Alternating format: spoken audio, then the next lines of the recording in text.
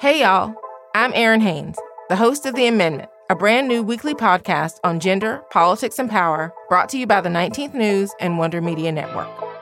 You've probably heard the news that this election year, our democracy is at stake. On The Amendment, I'm breaking down what that actually means, specifically for the marginalized folks who depend on our democracy the most. This is a show that dives past the headlines and gets clear on the unfinished work of our democracy. Listen to The Amendment now, wherever you get your podcasts.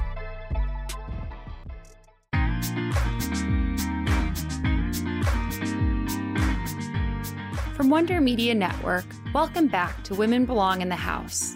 I'm your host, Jenny Kaplan. We're fewer than 50 days out from Election Day in what feels like the highest stakes election of our lives. This season, we're zeroing in on some of the reasons 2020 is so unique, and how all that's happening this year is affecting the women brave enough to step up and run for office. Here's Wendy Schiller, who you also heard from last week. Professor Schiller is the Royce Family Professor of Teaching Excellence in Political Science, Professor of International Public Affairs, and Chair of the Department of Political Science at Brown University. She was one of my favorite college professors. I think what's different about 2020, it is the intersection of very vibrant social movements with intense, very clear partisan divisions. And you have had intense partisan divisions in the past, but they haven't always intersected with massive social movements, multiple social movements. So you have the women's movement, you have the Me Too movement, and you have certainly Black Lives Matter, among others. But you also have the movement to reform immigration and the movement to reform our treatment of people who are here undocumented. So I think you see a lot of on-the-ground social movements coming at the same time as you see really, the pinnacle of the battle between the very right-wing Republican Party and the increasingly left-wing Democratic Party. And this doesn't happen all the time in American politics in a presidential election.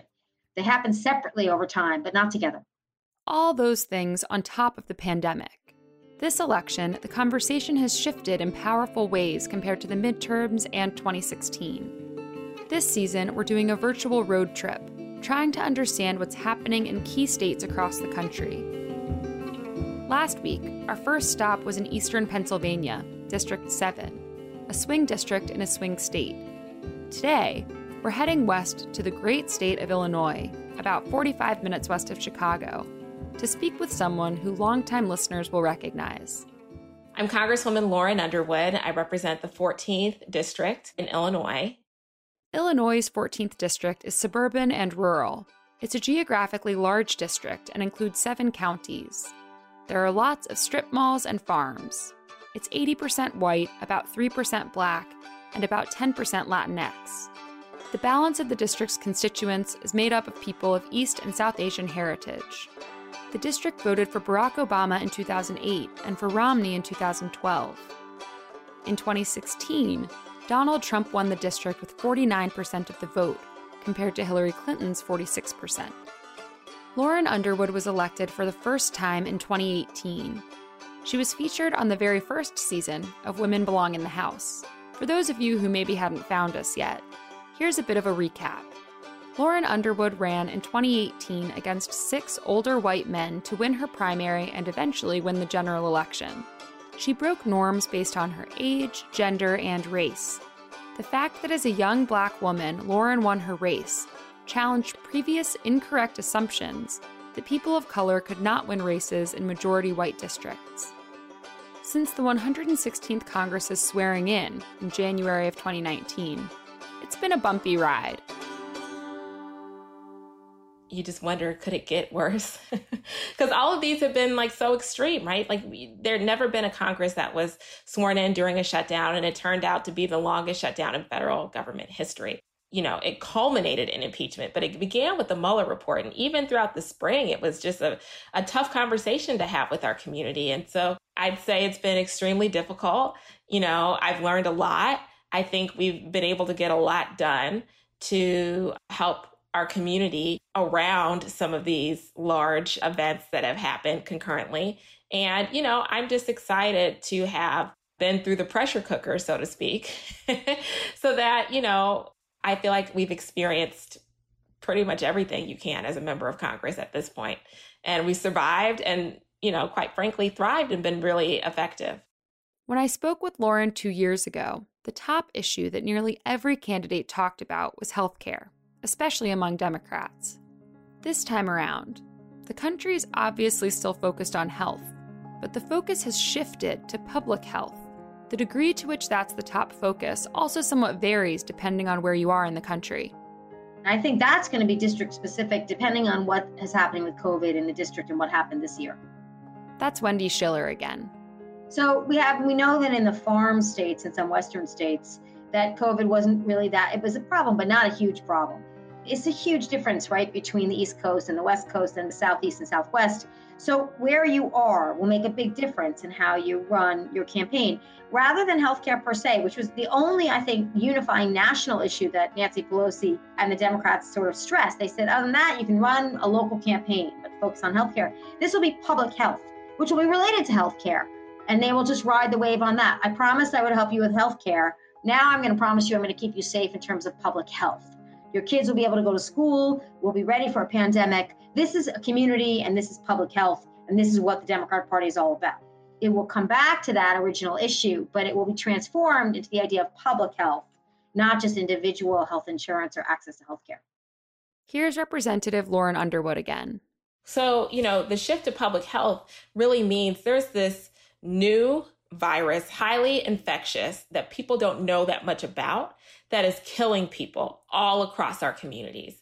And people are deeply worried about someone that they love catching the virus, their ability to get treatment, their ability to get tested and know for sure, have confidence in those test results and get the results back in time to make a difference in the outcomes that their loved ones experience. And, people know the name of their health department director, and that's someone that was, pretty anonymous pre-COVID. And so that's been a dramatic shift from the conversation that we had been having about how expensive healthcare is in our country, right? And these things are related in that we need free COVID treatment because people can't afford a week in a hospital. They can't afford a week on a ventilator, right? But they're not the same.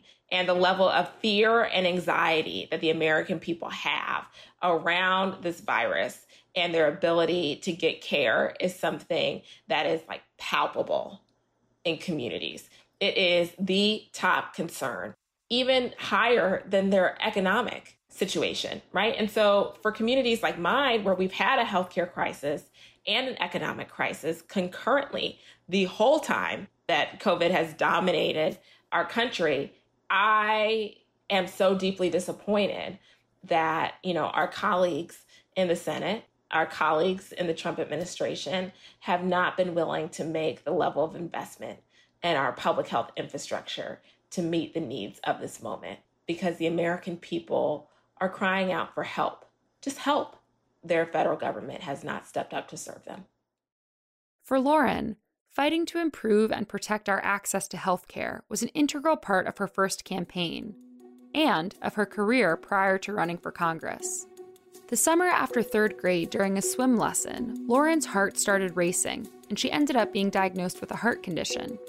She was inspired by that early experience and by later opportunities in high school and college to become a nurse and to enter the field of health policy. Lauren interned for Senator Barack Obama and for the Centers for Disease Control and Prevention. She got a master's in public health and a master's in nursing from Johns Hopkins. After graduation, she joined the federal government, first as a career employee and then as part of the Obama administration, as a senior advisor at the U.S. Department of Health and Human Services. So, I'm a nurse, and in my career, I've had a chance to serve the American people, extending healthcare coverage to communities by working on the Affordable Care Act, as part of the Obama administration, working on public health emergencies and disasters like Ebola and Zika and the water crisis in Flint. And so, I bring a familiarity with these emerging infectious diseases and how to help communities prepare for and respond to and recover from these either natural disasters or infectious diseases when they enter into communities. And so it's been interesting working with my colleagues, because even among people who share values, a lot of folks in the House run towards politics, right? They want to win. They want to be right. They want to get the recognition. And everyone's first instinct is not always to communicate that healthcare message that gives their community agency, that gives that listener or that viewer in their community the sense of, I can do that. I can protect myself and my family. I can wear a mask. I can wash my hands. I can stay 6 feet apart, and that can, significantly reduce the chance that I get infected. We're even trying to begin having the conversations around the vaccine. And that is such a messaging challenge at this point in time because of the rise of the anti-vaccine movement and people who, believe in vaccines, but don't want what they would consider to be a Trump vaccine. And so, that vaccine hesitancy is something that poses a real threat to our ability to move past COVID-19 once that vaccine becomes available. Lauren introduced a bill last month called the Community Immunity During COVID-19 Act. The legislation is geared towards giving health departments resources to start talking to people about the safety and efficacy of vaccines.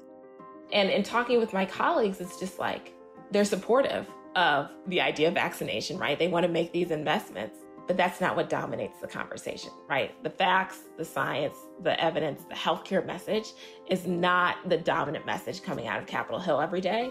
And I think that one of the things that I've been trying to do is continue to reinforce that before you go to politics, before you go to, how the president might have let folks down or why we need Mitch McConnell to do something, we also have to lean in on updates that empower American families to recover, heal, and protect themselves. Lauren's time and impact in Congress exemplifies why it's so important to have diverse representation in all kinds of ways, including career background. Here's Ashanti Golar, president of Emerge America and host of the Brown Girls Guide to Politics podcast. When I think of Representative Underwood during this time, it goes back to her background. She's a nurse, and we're dealing with a health pandemic. How great is it to have a nurse in Congress? The same with Congresswoman Kim Schreier, who's actually Dr. Kim Schreier. She's currently the only woman physician serving in Congress. How great is it to have a woman doctor in Congress who knows what's going on?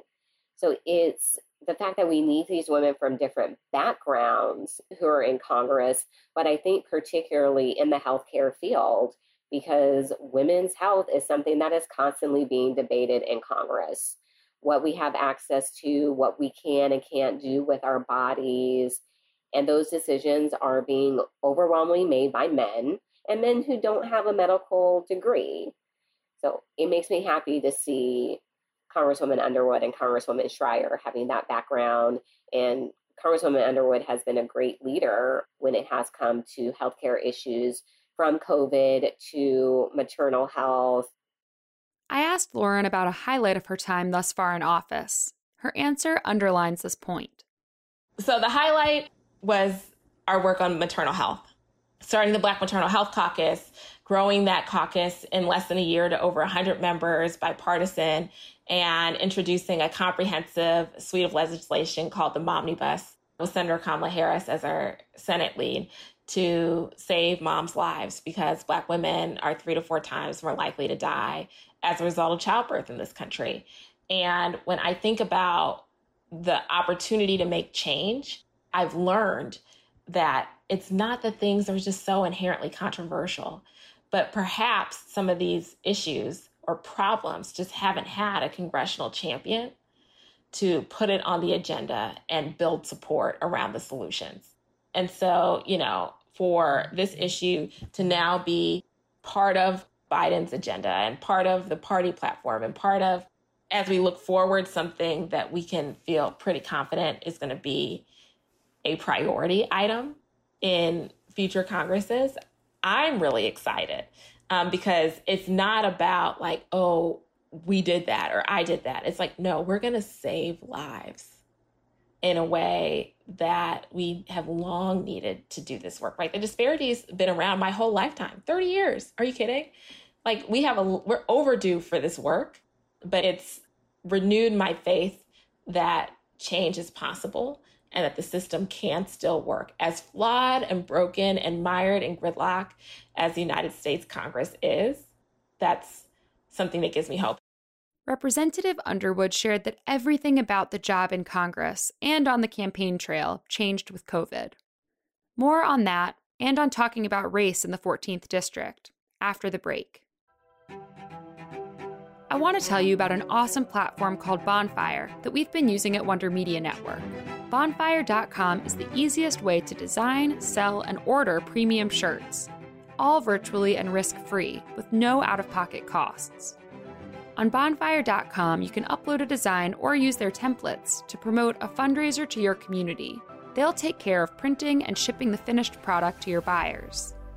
I worked with the Bonfire team to create a Women Belong in the House t-shirt for all of you to campaign in and rock this election season, and I've truly been living in it ever since. Their fundraising feature lets you accept additional donations on top of shirt sales, and you can even send all proceeds directly to your favorite nonprofit. If you're a political campaign, Bonfire is also compliant with all campaign finance laws and can give you additional insight into your supporters, making fundraising nice and hassle-free. Bonfire is trusted by the Women's March, California Women's List, Rock the Vote, and Wonder Media Network. You can check out the Women Belong in the House shirt we designed at wondermedianetwork.com/bonfire. Make sure to tag me on Twitter at Jenny M. Kaplan or Wonder Media Network on Instagram at WMN.media and any pictures of you rocking your Women Belong in the House t-shirt. And sign up for Bonfire's awesome platform to use your own platform for good at wondermedianetwork.com/bonfire. For candidates, running during COVID adds serious hurdles. Here's Ashanti Golar again. At the beginning of March, we had to have the conversation about how are we supporting our women during this time, because campaigning got completely turned upside down. So we introduced our Campaigning Through Crisis series, where we did 5 webinars and we talked about, okay, you can't knock doors during this time. How are you reaching voters? If you have a lot of college students in your district, you can't count on those votes anymore because those students are back at home if they were from out of state. So you have to recalculate your win number, which is the number of votes that you need to win, your 50% plus 1. What does that look like now? Who do you have to put into your universe that you were able to exclude before because you had these college students? Now you got to go find more voters. We know that voting is going to be very different.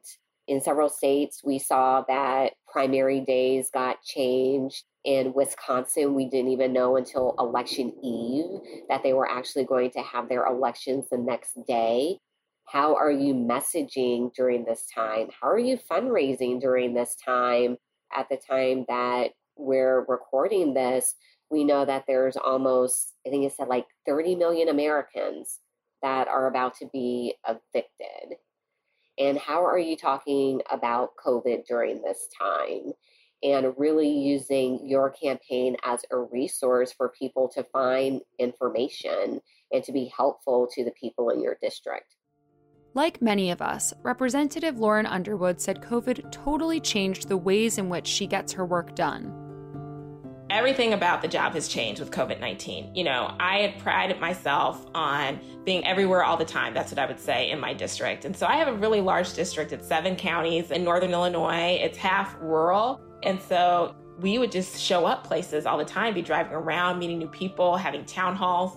You know, I did like 15 or 16 town halls in 1 year. And so we had all these plans to do it again this year. And then COVID happens.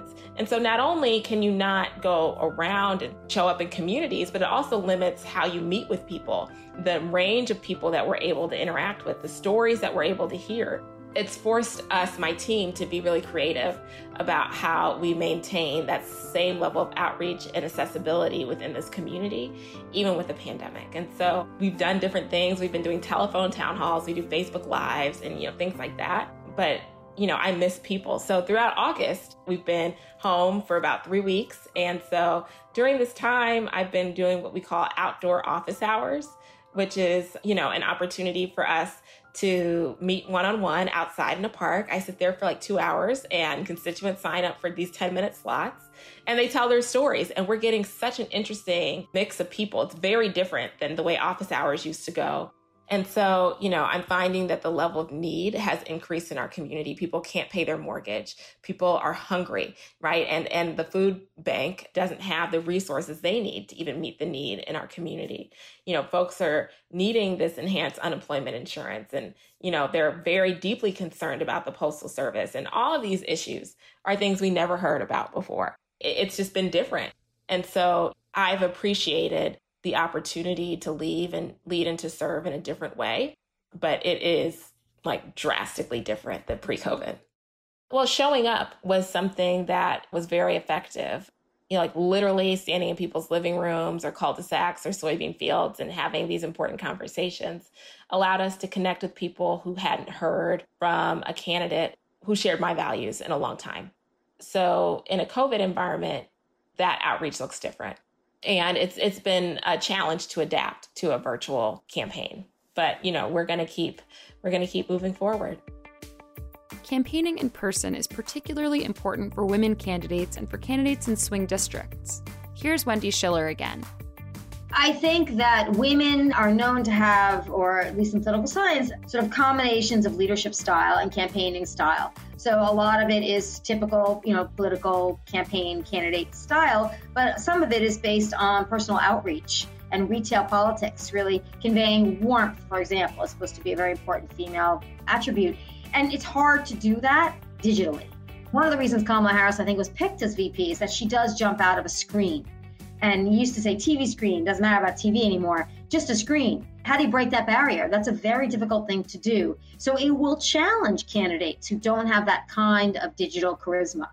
And that can be an extra disadvantage for women who rely on that sort of personal 1-to-1 or 1-to-5 or 1-to-10 interaction in small group settings. So I think that's one big difference, and it could be a disadvantage for women.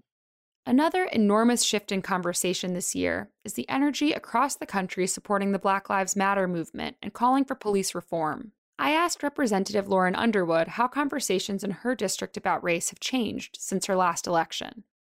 In the 14th, we didn't have a lot of routine conversations about race, not in an overt way. I'm Black, but my district is less than 3% Black. It's over 80% white. And so, I'm Black. Everybody knows I'm Black. They know my parents. My parents are my constituents. They come to a lot of events. You know what I mean? It's a thing that people know. It's just not been a topic of conversation. So with, this summer, this community conversation that we've been having about race and racism and Black Lives Matter and white supremacy, it is something that has taken over. I mean, there have been marches and rallies and protests and calls to action in every community across the 14th district. Many of them have been led by high school students who, would usually be in school organizing Spirit Week, right? But, due to COVID, folks have been home and, it's just a different dynamic. And so it's caused a lot of examination. And one of the things that I'm really proud of with our George Floyd Justice and Policing bill is that so much of the conversation has been framed as if policing reform is needed in specific communities only, right? That's an urban problem. That's a big city problem. But the reality is the reforms in the bill will change policing in my community. And it's forced all of us to understand, what the policies are. And if there's not transparency, why not? What does that chain of accountability look like? What does justice even mean to each of us? What does equity mean to each of us? And these are the conversations that we're having throughout the 14th Congressional District. And so, it gives me a lot of hope. I am certainly very, very encouraged. And it is a key issue that's top of mind among my constituents. It's really interesting to hear that it's not really something that you talked about, it sounds like, at all last time on the campaign. Well, I thought I would. But, what I found was my age and my gender was much more of a dominating topic of conversation than my race. Because, with my election, I became the first woman. I became, yes, the first person of color, but also the first young adult to represent my district. And so when I launched my campaign, I was 30 years old, 30-year-old single woman working full time. And folks had a lot of questions. And so we just would talk about it all the time. But race just really, I guess it was obvious to people. I don't know. they didn't have a lot of questions about it. Ashanti also spoke about navigating conversations about race on and off the campaign trail. There are people who feel that we shouldn't be discussing race and kind of want it to go away, but there are also people who never discuss race because they felt that there wasn't a need, it really didn't impact them.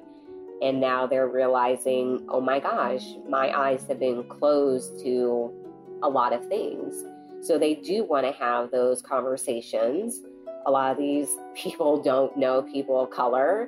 So they're going to ask the people of color they're able to get in proximity to.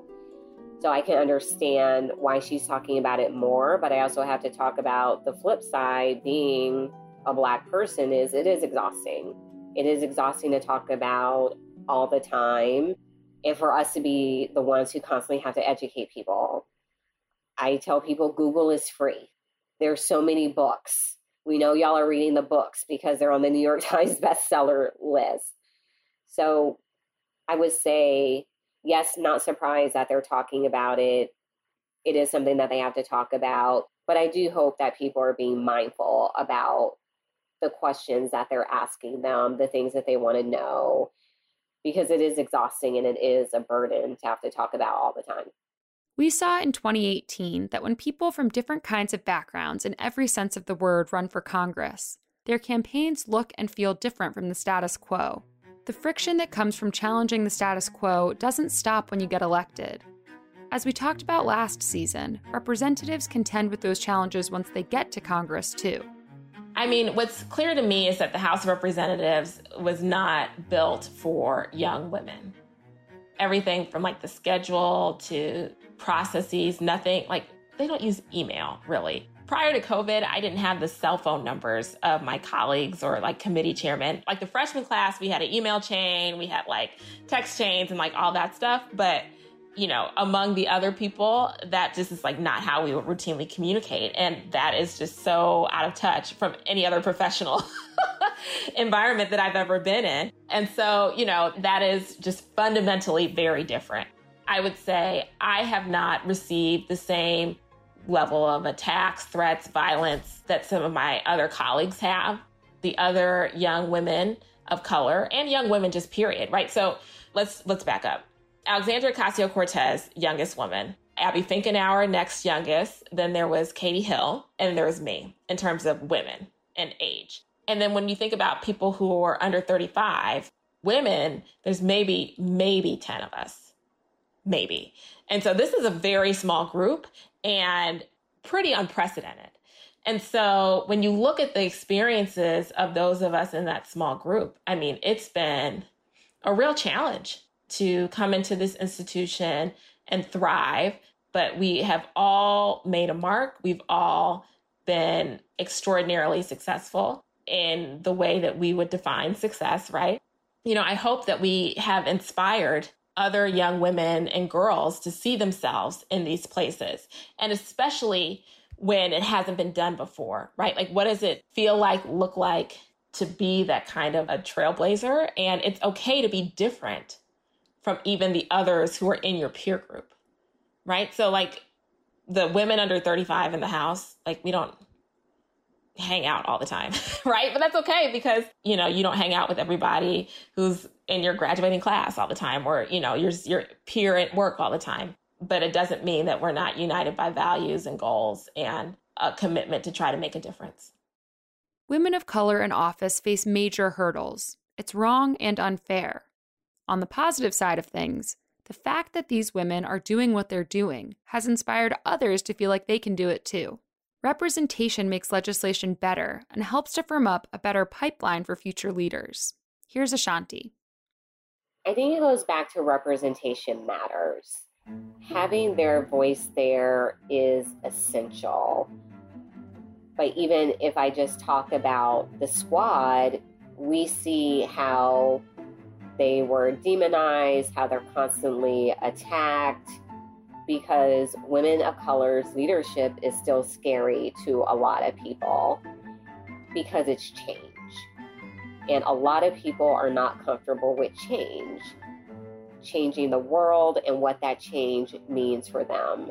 So this is how they block change, try to prevent change, slow down change, is by attacking women, especially by attacking women of color. And I think that the squad, they're super strong women. They're able to put up with it. But I also hate the fact that we have to say they're strong women. They have to put up with it. They're able to put up with it. I don't like the fact that that has become normalized, that we have to tell women of color, all right, here's all this crap you're going to have to deal with, like be strong, grow thick skin, buck up. I hate that part of it. But having them there, I think is the reason why we do see so many more women of color running for office, because they are that representation. And they know that they did it so they can do it, but it's still going to take a long time, even though there's a record number of women serving in Congress. It's still majority white women. So the numbers for Black, Brown, Indigenous women are not where they need to be. We know that we only have Deb Haaland and Sharice Davids as our two Indigenous women, the first women to serve starting in 2018. So I think there's just a long way to go, but we're making progress, and that's always good. It may be happening way too slowly, but we are making progress. And that progress begets more progress.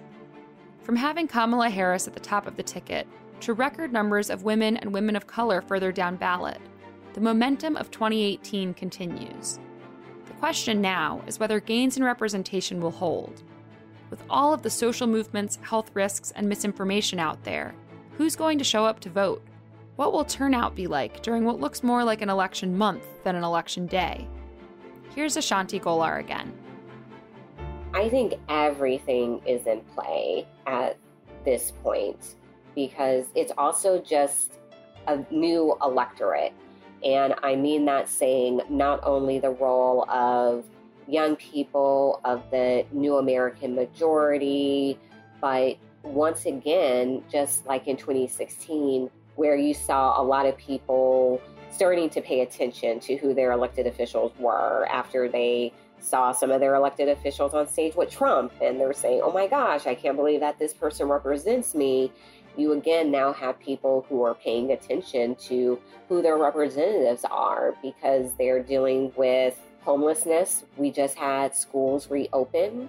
A lot of families didn't send their kids back to school, so they're trying to figure out, how do I homeschool but maintain this full-time job that I'm lucky to have? How do I just keep my family safe overall, because this pandemic continues to rage on? So a lot of people in the country are upset. And, I also had to recognize there's a lot of people in the country who think things are going just fine. But because of that, you really have to realize that every single office is in play, and we have to pay attention to it.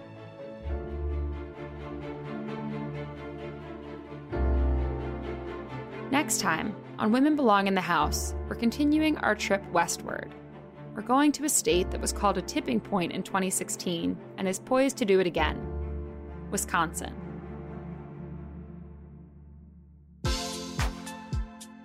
Women Belong in the House is a Wonder Media Network production. It's executive produced by me, Jenny Kaplan. Produced by Grace Lynch and Liz Smith, with special assistance from Louisa Garbowit. Original theme music is by Miles Moran. Talk to you next week.